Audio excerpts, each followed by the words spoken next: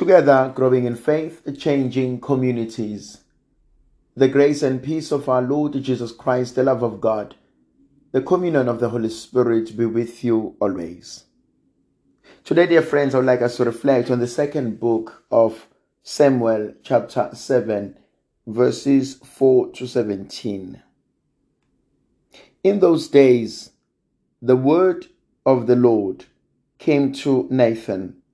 Go and tell my servant David, thus says the Lord, would you build me a house to dwell in?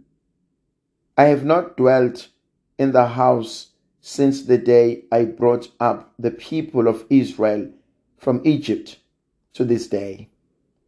But I've been moving about in a tent for my dwelling. In all places where I have moved with all the sons of Israel, did I speak a word with any of the judges of Israel, whom I have commanded to shepherd my people Israel, saying, why have you not built me a house of cedar? Now therefore, thus says the Lord, shall say to my servant David, thus says the Lord of hosts, I took you from the pasture, from following the sheep, that you should be prince over my people Israel. And I've been with you wherever you went, and have cut off all your enemies from before you.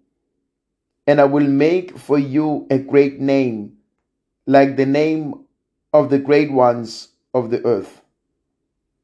And I will appoint a place for my people Israel, and will plant them, that they may dwell in their own place, and be distributed in the place, and be disturbed no more. And violent men shall afflict them no more, as formerly from the time that I appointed judges over my people Israel. And I will give you rest from all your enemies. Moreover, the Lord declares to you that the Lord will make you a house. When your days are fulfilled and you lie down with your fathers, I will raise up your offspring after you, who shall come forth from your body, and I will establish his kingdom. He shall build a house for my name, and I will establish the throne of his kingdom forever. I will be his father, and he shall be my son. When he commits iniquity, I will chasten him with the rod of men, with the stripes of the sons of men. But I will not take my merciful love from him, as I took it from Saul, whom I put away from before you. And your house and your kingdom shall be made sure forever. Before me your throne shall be established forever. In accordance with all these words, and in accordance with all this vision, Nathan spoke to David.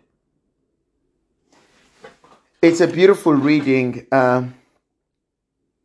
where you find God talking to David. And David seems to be wanting to do a good deed. He says he wants to build a place for God, because he knows that the Lord stays, or the Ark of the Covenant stays in the tent, and David has a palace, and he wants to have also a hekal for God, a temple for the Lord. But the Lord has a very interesting argument for David. Why do you want to move me from the tent? Have I said I wanted a house? And so you see the importance, the emphasis on a God pinching his tent among us. He is Emmanuel. He lives with his people. He is not defined by space. He journeys with them. And that's a beautiful image of God that is with us, that he journeys with us. As long as the people are with the tent, it's not as if they can walk away without moving the tent. But what David was saying was, these nomadic people, should they walk away, what's going to happen to this house? And God says, no, I want to be with my people. So the theology that is being emphasized here, it's a theology of a God who walks with us. And isn't that a beautiful concept? That God walks with us. No matter what, he walks with us. He is concerned about us. He wants the best. He pushes us to achieve greatness. He wants us to be that which is good. And so I go back and I look at a God who loves us, a God who wants to be in our midst.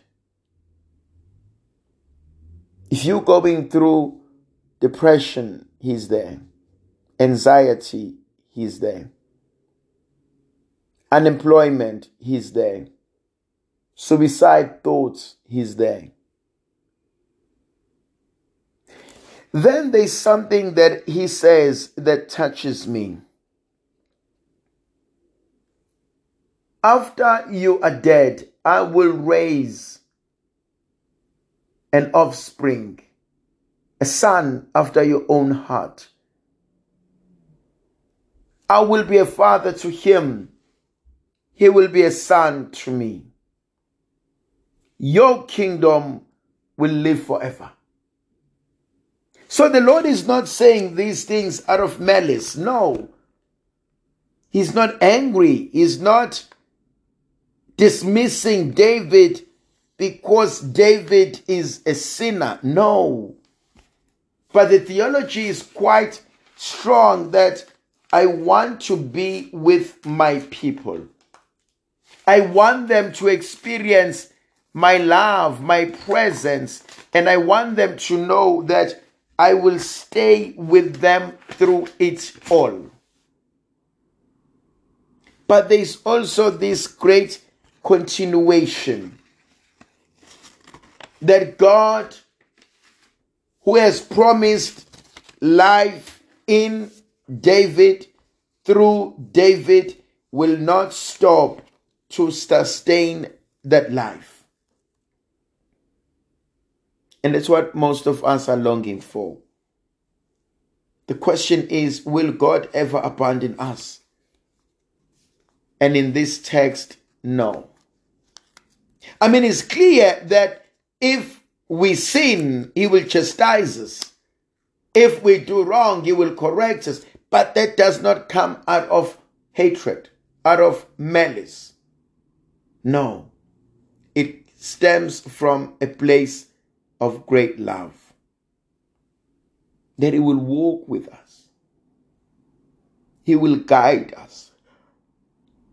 And we will experience the fullness of his mercy. He says, your son I will accept. I will not treat him as I did to Saul, whom I rejected in your presence. The mercy of God